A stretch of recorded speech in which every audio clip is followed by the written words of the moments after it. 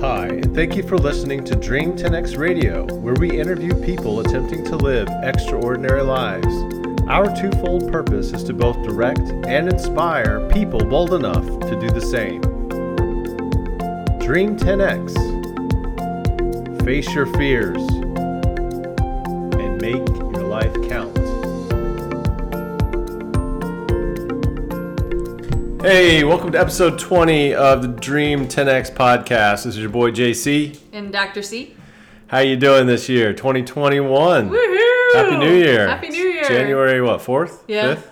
January 4th. 2021. It's hard to believe. Any resolutions for this new year? Still working on it. Yeah, me too.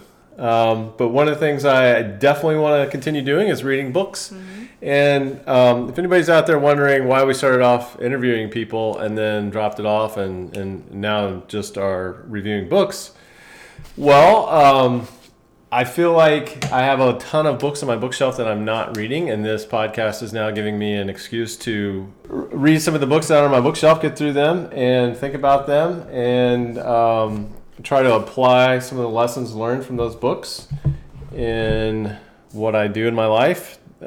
Which is always striving to do something better and bigger and feeding into our dreams, my dreams. So this week, I actually finished reading The Snowball. It's a book about Warren Buffett, written by Alice Schrader. And I think it came out in 2008 or 2009. And this thing was a monster. It's like 700 pages, and it took me a good while to get through this. And I'm still digesting it, trying to write up some notes to talk about for the podcast. But every time I thumb through it and think about something and have a question about something, I get sidetracked into something else. And there's just it's like a big T-bone steak from Nebraska, from a Nebraska steakhouse, is what this book is.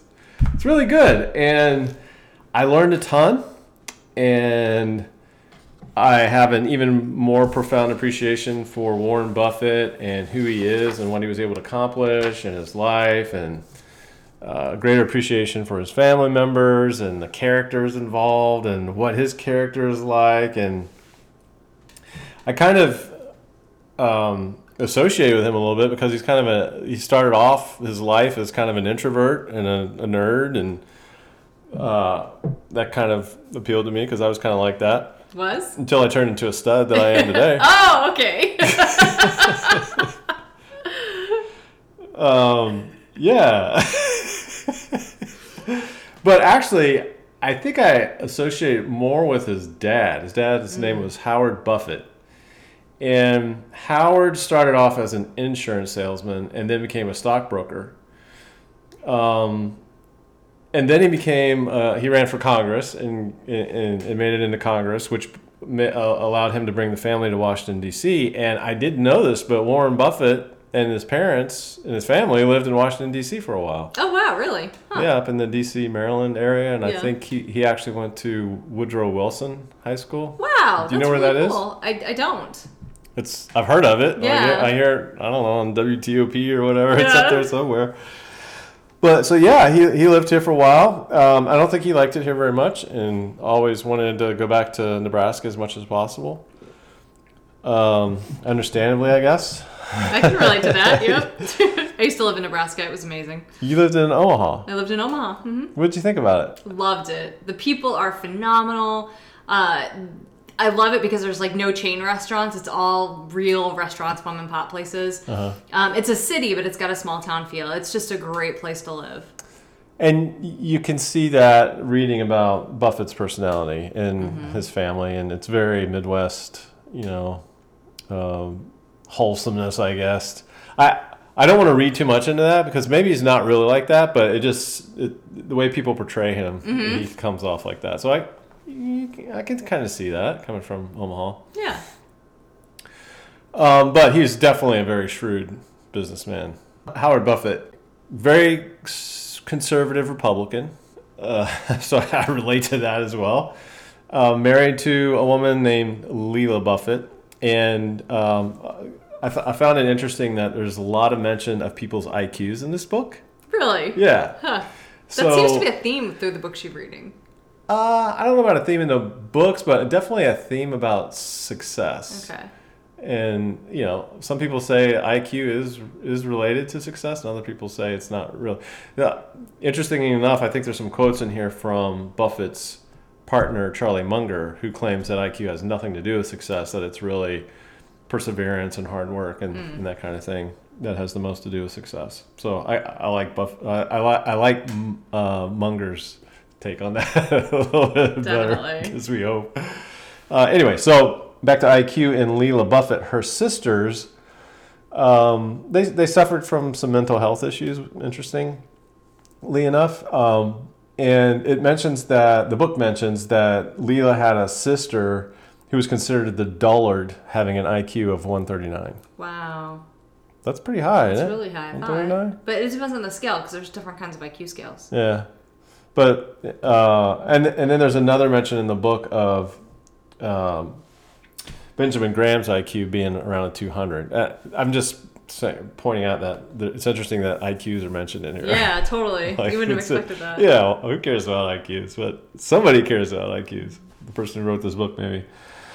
So yeah, Howard and Leela were Warren Buffett's parents, and Howard was an insurance salesman, stockbroker, congressman, and Howard's dad, Warren's grandfather, Ernest, owned a grocery store there in Omaha. And so just by looking at the family alone, you can tell right away that, okay, they've got some entrepreneurial, business-minded people in the family. And also Warren hung out at his dad's stockbroker firm, and his uncles worked there. And he mentions how one uncle was very pessimistic and always thought the market was going to zero, and the other uncle was very optimistic and thought, the sky's the limit and markets are going to go up forever. And so he was stuck in the middle of these two uncles, which is really, really fascinating. And the reason I think this is really fascinating is because of the history, the backdrop of America and the world at the time in which he was born. So Buffett was born in 1930. And, of course, the Great Depression just occurred a year before, in 1929. And his dad got moved out of becoming an insurance salesman into selling stocks right after the market crash. Wow, that seems like a bad time to get in. Yeah, I think it was 1933 is when somewhere around there when he started selling stocks. And also at that time, I didn't know this, but Great Britain got off of the gold standard in 1931. Really? After the global financial meltdown started happening. Huh. And then in 1933, FDR took the United States off the gold standard. So you got these big financial world powers going off the gold standard at that time. And of course, Roosevelt also made it illegal for anybody to own gold, and people had to turn over their gold to the federal government so the federal government could beef up their gold reserves. And that allowed them to start printing money to fund the New Deal and put people back to work and all that kind of thing to float the economy full of cash to help escape from the depression that was happening. So there's that. So Buffett is born into this world where everybody around him is fighting to survive financially. At that time, his dad was like, the market's going down. I'm not selling any stocks. Nobody wants to buy any stocks. He even wanted to go work for his dad at the grocery store to make some money. And his dad said, no, I don't want you working here. Don't worry about it. I'll give you credit. You're not going to go hungry. Yeah. Kind of thing. But then he eventually, a year later, whatever, started selling stocks again once the economy improved. But it's just interesting that this is the stage in which he is born. These are the people that he's born to. And Buffett even says that he won the ovarian lottery. Very smart parents, very trying times in which to start growing up and to see people living very frugally. Mm-hmm. And, not only trying to to survive, but also trying to thrive in that type of environment. I think that helps make stronger people. And my grandmother talked about that. One of my grandmothers talked about that a lot, the Great Depression and how they tried to get by, and life was just totally different then. We can't even relate to what the Great Depression was like right now. Yeah. For us, the Great Depression is when the market drops 1,000 points or something like that. We're out of toilet paper during COVID. Yeah, we're out of toilet paper. We have no idea what it's really like in America today. So anyway, this is the backdrop in which he was born. So he grows up very business-minded. He's getting it naturally from his family, and he likes to collect things. He likes to collect money, basically, at a young age. And so that's one of his gifts. And he's just like a money magnet. He starts collecting baseball cards and just things of value that he can turn in. And he goes to a horse race track, and discovers that people will often throw their tickets on the floor, not realizing that they won a second or third place and won some money. Really? And he and a friend realized, they can check out these tickets and find money left over on the tickets, but he couldn't cash them in because he was too young. So he gave them to one of his family members who went and cashed in the tickets, and they would frequently get money that way. That's smart. He had a pinball business he started with a friend, where they talked a barber into putting a pinball machine in the barber shop, and they split the money with the barber. And then they took that money and bought more pinball machines and kept growing that way. And so he figured out a pattern early on of how to take his profits and reinvest them to make more profits. And so by age 14, he had amassed $1,000 already, and at that time, let's see, 14. So that was 1944ish. That's the equivalent of $14,786 today. That's incredible. 14 years old, and he famously started with paper routes. Yeah. And that's where he saved up a lot of his money doing that. And in fact, I think the money he was somehow making with that on his paper routes was more than a lot of people were making per year at the time. Yeah, and in professional jobs. And so by age 15, he had saved $2,000, and which in today's dollars was about $27,914. And he spent $1,200 to buy a 40-acre farm. That's unique. At age 15. Huh.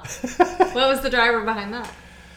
I forget what drove him to do that, but there was a farmer that was already working the farm there, and he set up an arrangement with the farmer to split the profits. So he didn't have to do anything. He just bought the farm, and then the farmer provided the labor, and he split the profits with the farmer.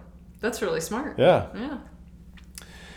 And then by age 20, the book is called Snowball, so they talk a little bit about how he started amassing his fortune early on, and I think it's really interesting. By age 20, using his entrepreneurial side hustles, he had saved $9,803, which is the equivalent to $106,753 today.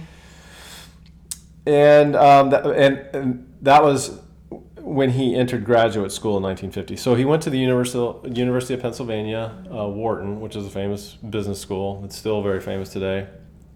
And when he graduated from there, he knew right away he wanted to be in business. And he was somehow, I think he had read The Intelligent Investor by Benjamin Graham. And he was aware of Graham and kind of some of his investing theories. Buffett was already investing in stocks at a very young age. He had already had experience investing in stocks. Of course, he got it from his family as well, so he knew about a lot of the lingo there. And after graduating from undergrad, he decided he wanted to go get a master's, and applied to Harvard, and Harvard rejected him. And the deadlines were already passed for business school, but then he found out Benjamin Graham was teaching at Columbia. Yeah.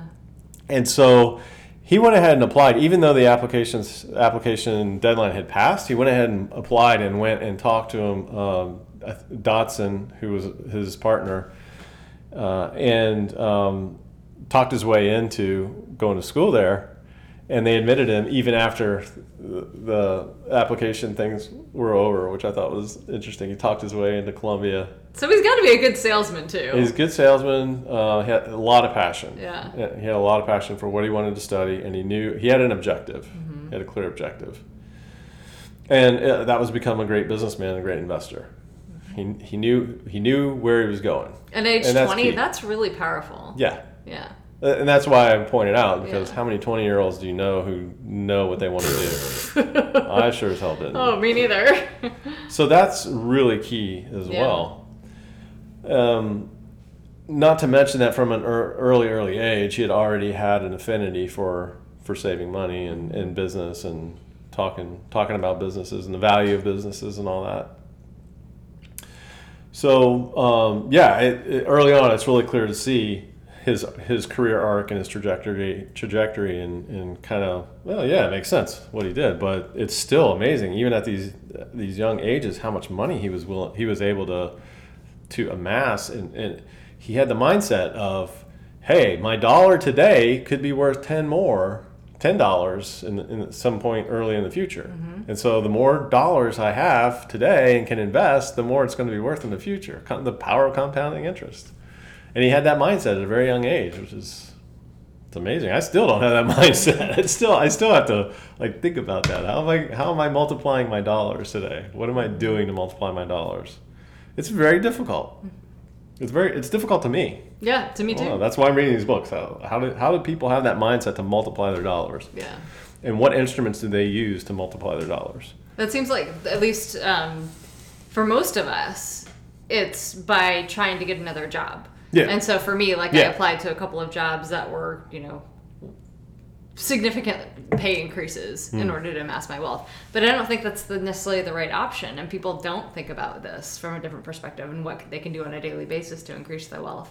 Yeah, no, so, you're not going to get rich from a job. Yeah, exactly. You're going to get income. And the trick is, how do you take that income and multiply it? Yeah. How do you hold on to that income and how do you multiply it? So hopefully after all these books, you will have the secrets. I don't know if there's a secret. I mean, just looking at his early, if I could think like a 20-year-old, if I could think like he was at 20, I'd be doing good. Oh, so he graduates.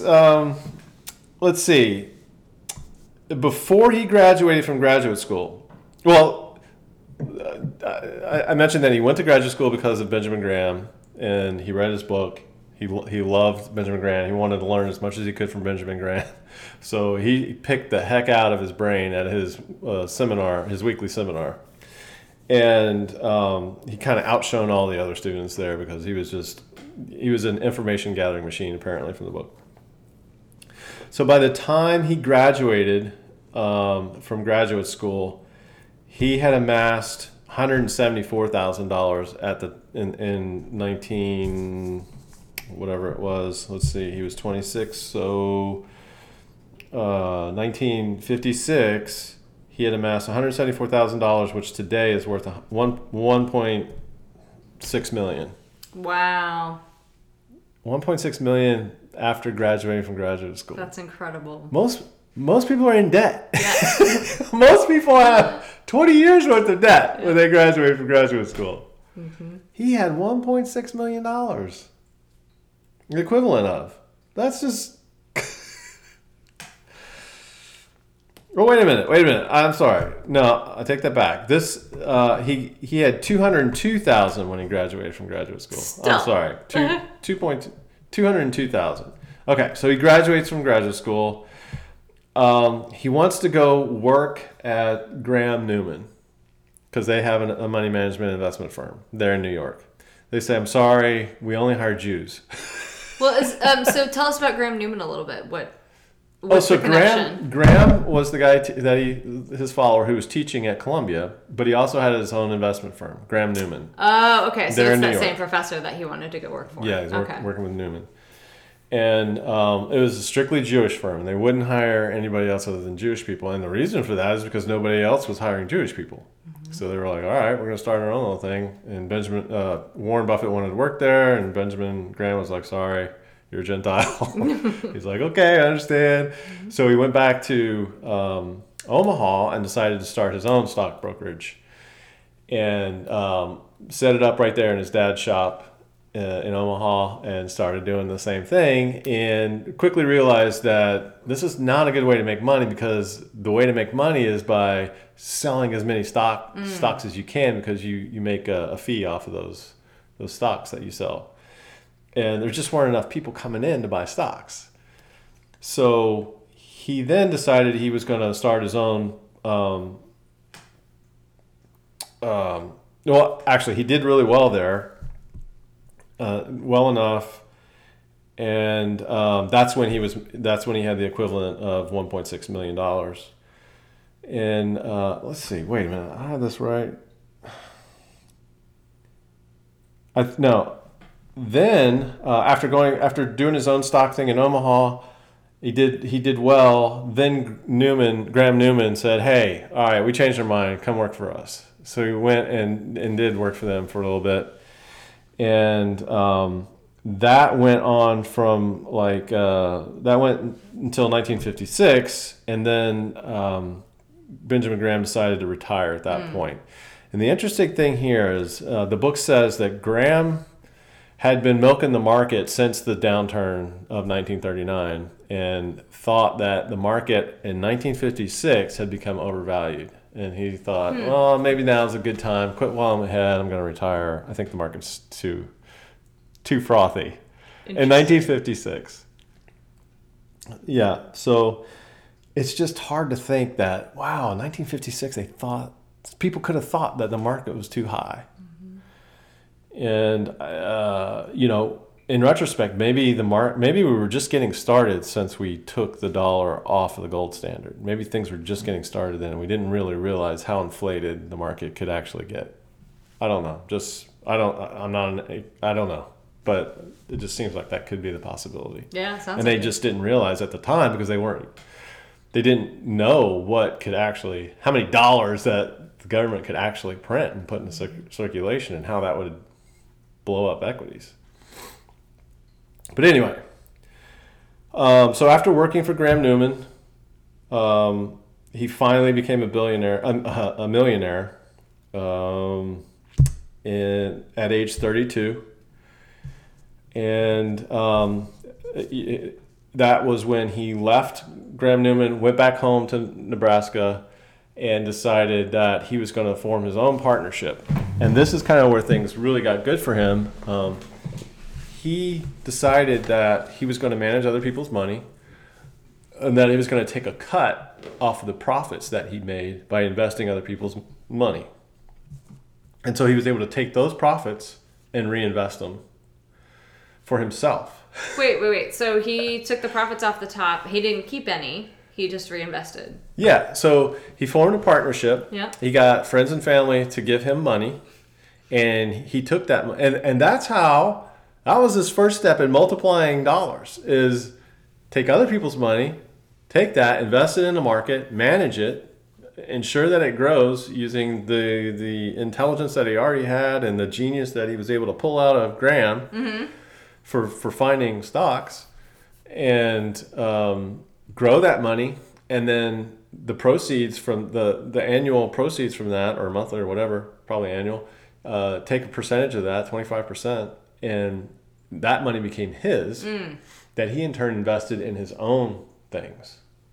So he was growing money. He was taking money, cash from people. Mm-hmm. So he always needed cash to invest, and taking money from people helped him get that cash that he could then put in the market, grow it, take proceeds off, and grow it even more that way. Incredible. So this is where things really started getting interesting for him.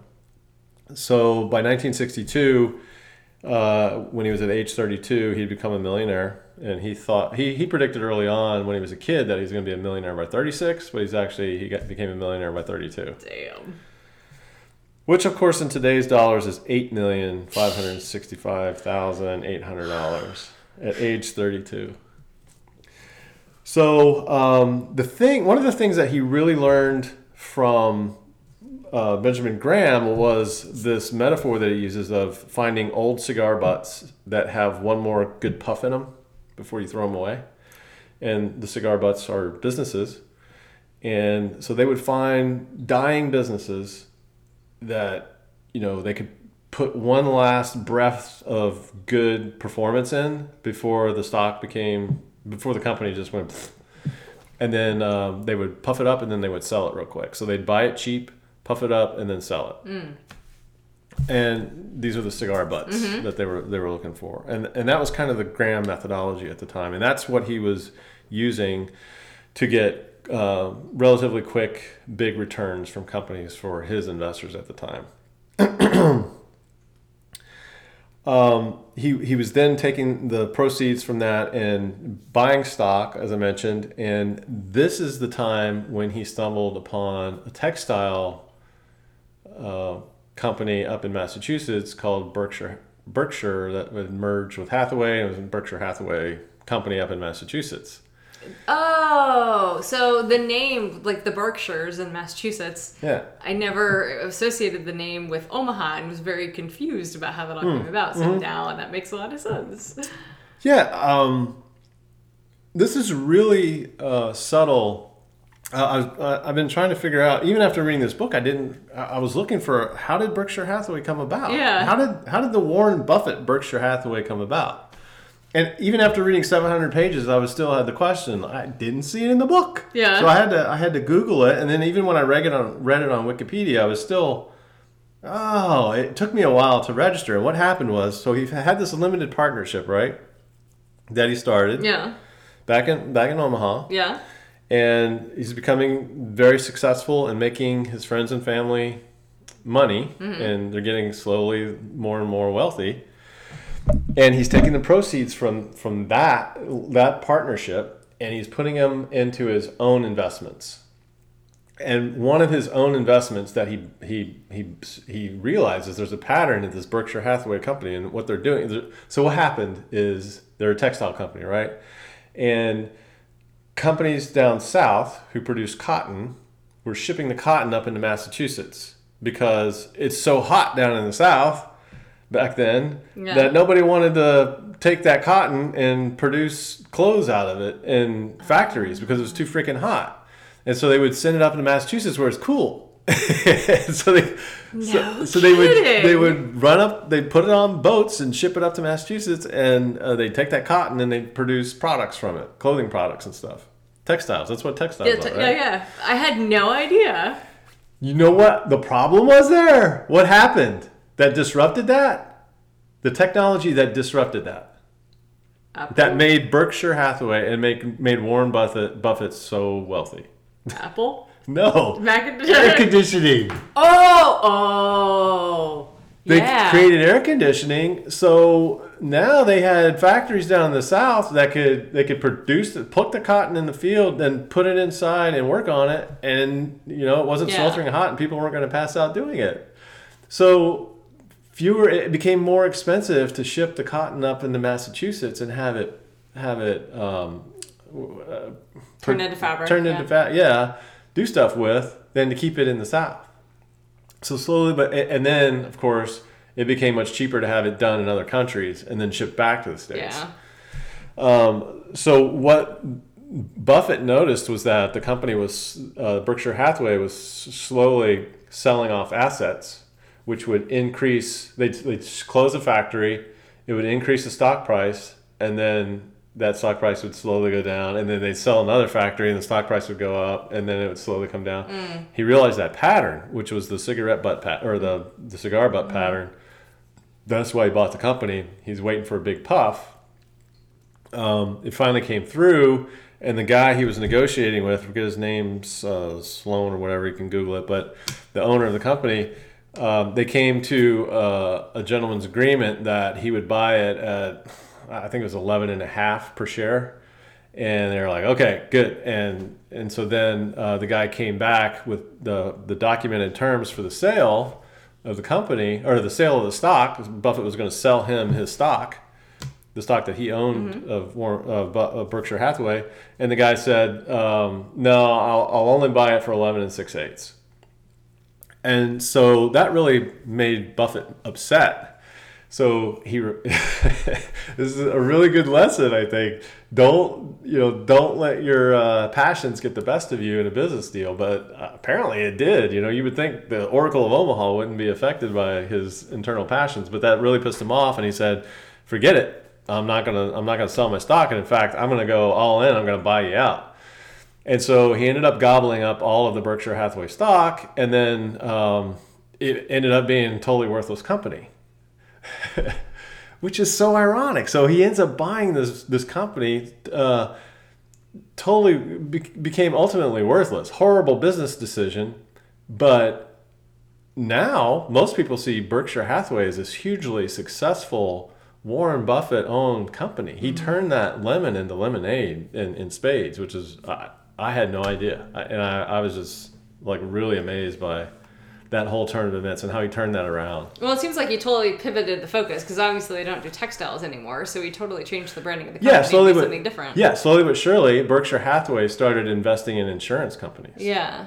And slowly, got out of textiles, and then eventually he closed the whole thing down and everybody went home or whatever. But by that time, Berkshire Hathaway was becoming largely successful by investing in insurance companies like Geico and others.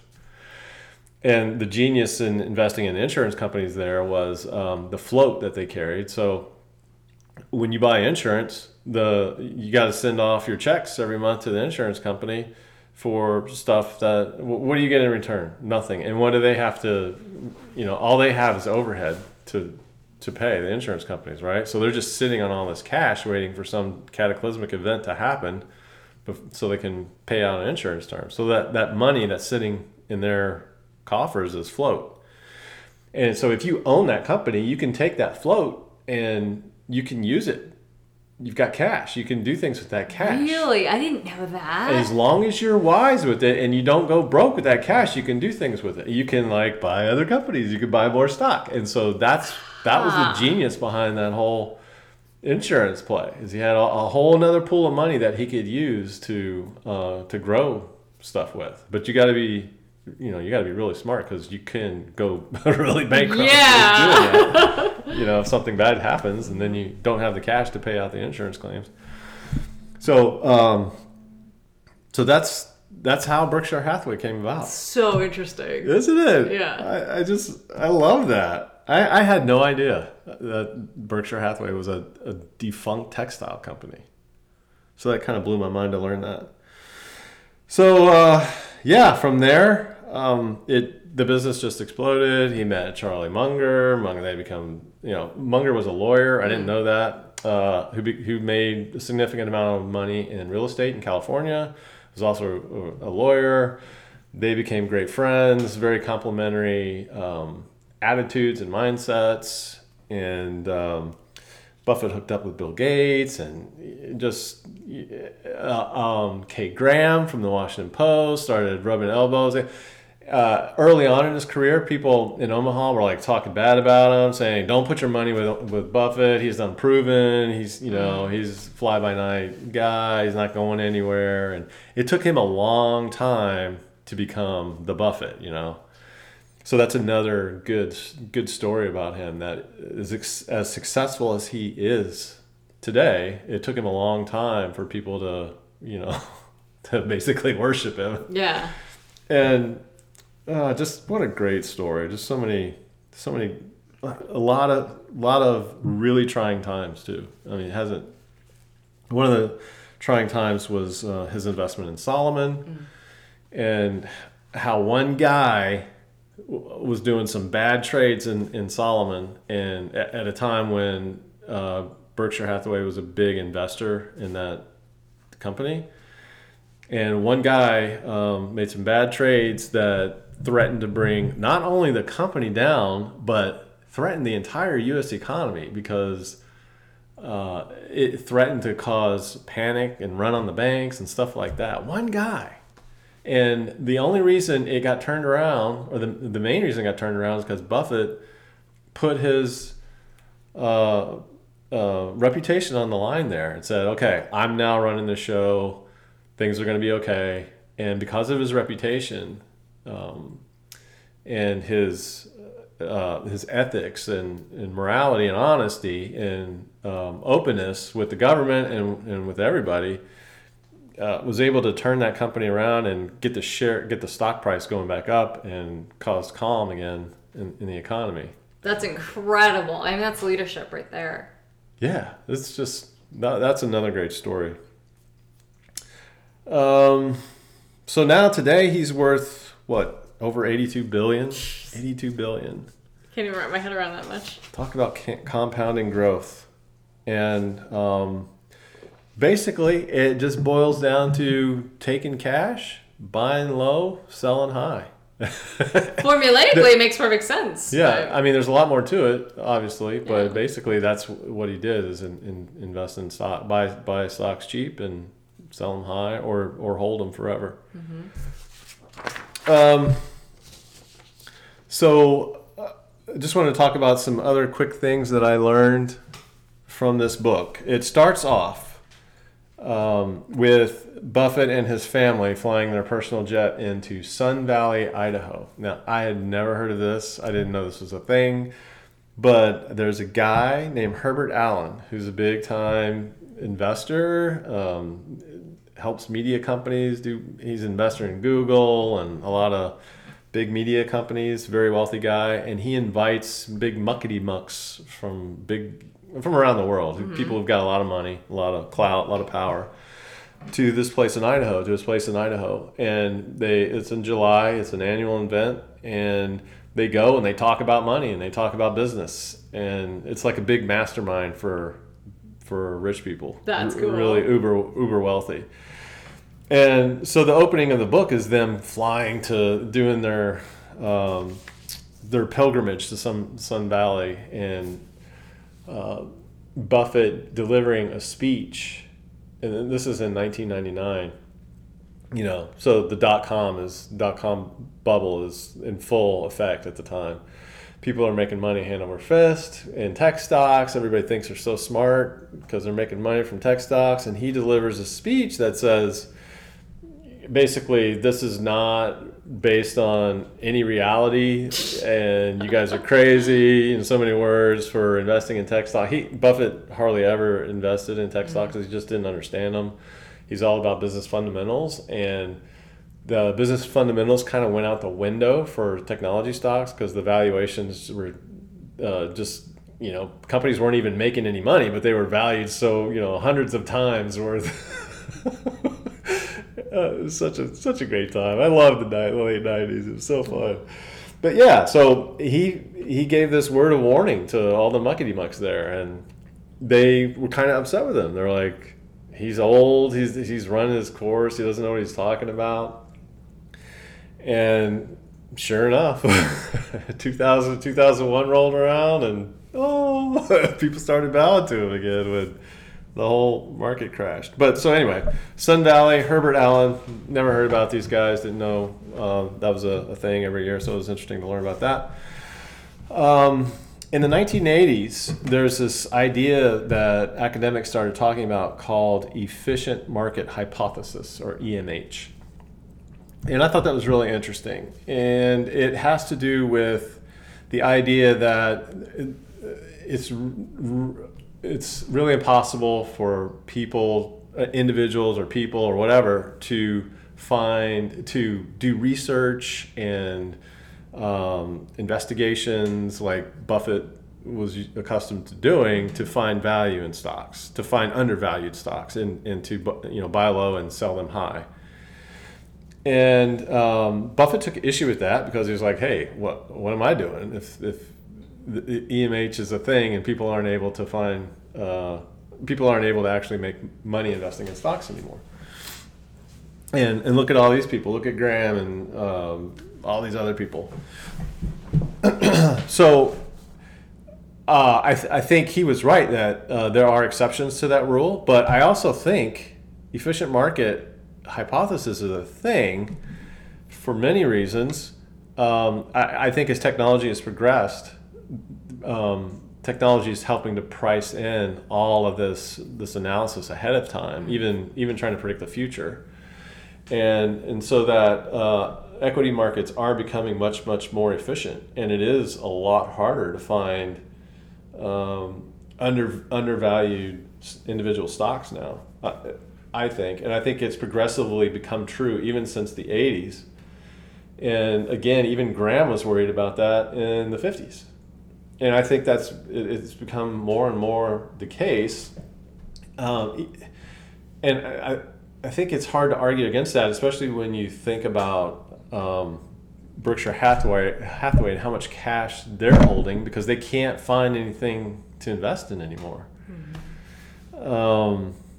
So yeah, and out of that came the idea that normal people like you and me who want to grow our dollars are probably not well served trying to research individual stocks and trying to find some value there to invest in, and that we're probably better served in, and even Buffett says this, in just buying a fund that tracks the average, an index fund, and invest in that index fund and buy and hold, and don't worry about the day-to-day, month-to-month, year-to-year fluctuations. Have a long-term goal, put your money in an index fund, and let it ride.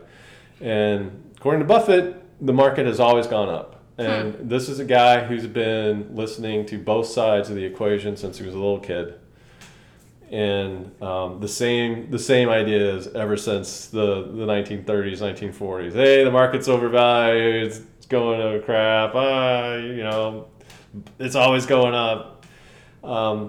I think he's very wise in that regard that the market probably always will go up, and probably because of inflation and because companies are becoming more productive, more and more productive. So that drives up, and especially when you come out with technology like artificial intelligence and stuff like that, I think that's going to drive the market even higher. So yeah, so there's going to be ups and downs. I do worry about inflation. I don't like his dad. I think that inflation is still a problem. National debt is definitely a problem, but it hasn't seemed to do anything. That's I mean, on the gold standard for all these years. So I don't know. Are we due? I don't know. But anyway, two more things I wanted two more business things that I learned. Words. It's kind of like an MBA reading this book, an MBA class. One is the term called arbitrage. And is that like a bird? No, it's not like a bird. It's a business term. I was thinking arbitration. Yeah. And arbitration is when you agree to some hearing inside of a company, and you agree not to take your legal claim to a court to be heard in court. You have a jury of peers and stuff like that, and whatever your peers and inside the company agree to, then you agree to that, and it's done. That's arbitration.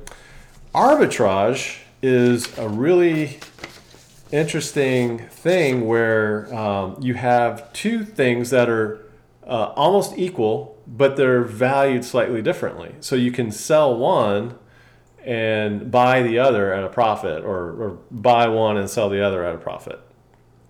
And one great example is provided in the book where Buffett was working with Graham and Newman in New York, and this company called Rockwood and Company, a chocolatier, came to them and said, "Hey, we sell chocolate chips in the grocery stores, and we buy our chocolate chips for 5 cents a pound. Our cocoa beans make chocolate, right? Mm-hmm. Our cocoa beans. We buy our cocoa beans for 5 cents a pound, but the cost of cocoa beans just spiked to 50 cents a pound, and oh my gosh, we can't raise the prices of our chocolate in the grocery stores to cover that cost, much less make a profit off of that. So can you help us with that?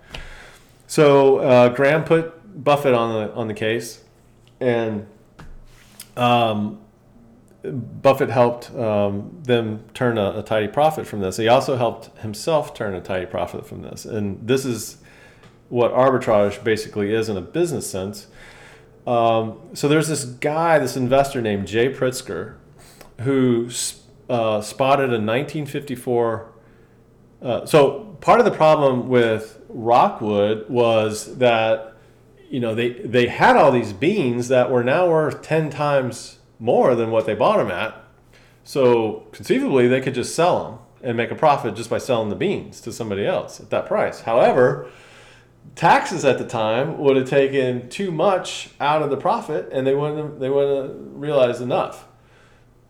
So this guy Pritzker spotted a 1954 tax code that said that if a company is liquidating inventory and reducing its business scope, then it doesn't have to pay those taxes.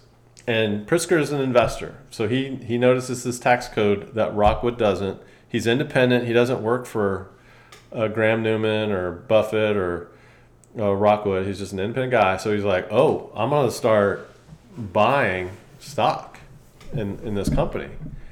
And in exchange for that stock, he's going to, let's see, he would sell, how did this work? He got ownership of the company by buying enough of the stock, right? So then he now has control of the company, and then he decides to get rid of their cocoa butter business and offers to exchange shares of the stock to shareholders for beans. So basically the trade was, you give me $34 worth of shares and I'll give you $36 of beans. Seems like a good deal, right? Because then you can sell those beans for $2 profit per share. Makes sense. All right, so this is the arbitrage angle. You're two things that are relatively the same, but you can sell one for more, make a profit on it. But then Buffett comes along and says, and so Graham notices what Pritzker's doing, and they're like, oh, okay, we'll sell our shares to you. We'll take the beans, and then we'll sell the beans and make money off of the beans. So they're making money both ways. Right? Hey, that looks good. Let's do that. But then Buffett says, wait a minute. I'm looking at this, and I'm seeing that even if they exchange, everybody's not going to exchange their shares, all the shares outstanding, and the shares that remain outstanding are going to be less than the amount of beans that the company is still going to hold. So those shares are going to go up. So some people are going to exchange their shares, but the amount of shares outstanding are not going to exceed the amount of beans they have. Mm-hmm. And so the shares that remain outstanding are going to go up. So Buffett is like, all right, I'm going to buy these shares. I'm going to buy 222 shares, and then I'm going to hold them. And that also made me realize the concept of inversion, which was another interesting concept. And the concept is to think about think about a system from the other person's perspective, mm-hmm. and what's actually going on. If you have the ability to do that, then you can see both sides of the equation and use that to your advantage. And so he was able to do that and made a huge, huge profit by just buying the stock and holding it. And yeah, so he bought shares at $15, and they shot up to $85. Wow. Yeah. Huh. From that transaction. So he made a ton of money, and that's why he walked away. One of the reasons he walked away from Graham Newman with at the time with over $174,000 was because of that big transaction that he made there. Yeah. So that's arbitrage. Yeah. Okay. And I thought that was a really interesting business case right there. Yeah. Like, I didn't even know that kind of stuff went on. Like, here's some shares of stock, and this gives you ownership in a bunch of beans sitting in a warehouse. I didn't even know that went on. So anyway, That's cool. yeah, this is a really exciting book. I love the stuff that I learned in here. One more term that I learned real quick. The term called current assets. Never heard that before. What's your current assets? What's the current assets of a business? Current assets measure liquidity, how fast a company can raise cash. It includes cash that's easily saleable investments, inventory, and money due from others. It excludes real estate, equipment, debt, pensions, which cannot be readily liquidated or owed to others. So some business terms there that I picked up. Still trying to get those to sink in my brain, but wrote those down and found them interesting. So that's the book, Snowball by Alice Schrader. It is fascinating. It's a really great voyeuristic journey into the life of Warren Buffett and his family, and a little glimpse into Omaha, Nebraska, and learned about Rose Blumpkin and her furniture warehouse that you have seen when you were in Omaha. I even bought a table there. Yeah, that's really cool. Yeah. I mean, she was a fascinating lady too, an immigrant from Belarus, I think. Belarus, yeah. Somewhere in former Soviet bloc country, and how she came to America and the tough, really. I mean, she bought she was a teenager, and somehow she bought a train ticket to get out of there. It took her through China, that took her to Japan, that took her on a boat to Seattle, and eventually she made her way to Omaha. I can't imagine what these guys went through back in the day. And then from there, just wildly successful, going toe to toe with Warren Buffett in the day. It's awesome. Rose Bumpkin, and then she ends up working until the day she dies at like 104 or something like that. So anyway, it's a great book. I recommend you read it. I think I've been inspired enough to try to read The Intelligent Investor by Benjamin Graham next. I don't know why. I'm not going to invest in individual stocks, but I'm just intrigued by the business aspect of it, and just, I don't know why I'm interested in it, but see if I can learn something about stocks. I don't know anything about it. Yeah. Sounds interesting. And it's cool that it was his mentor, so it's kind of following that trend. Yeah. Yeah. Yeah, it's kind of just, what was he thinking at the time? What did he know at age 15 that I'm still trying to figure out or still haven't learned? And that's why I want to read these books, because, oh my God, he was a prodigy, really. I mean, 14, he was already way ahead of almost where I am now. Just how? So I want to read more about people like that and how they're doing it. See if I can figure something out. Well, thanks for listening to this episode. We'll talk to you next week. Over and out. Bye.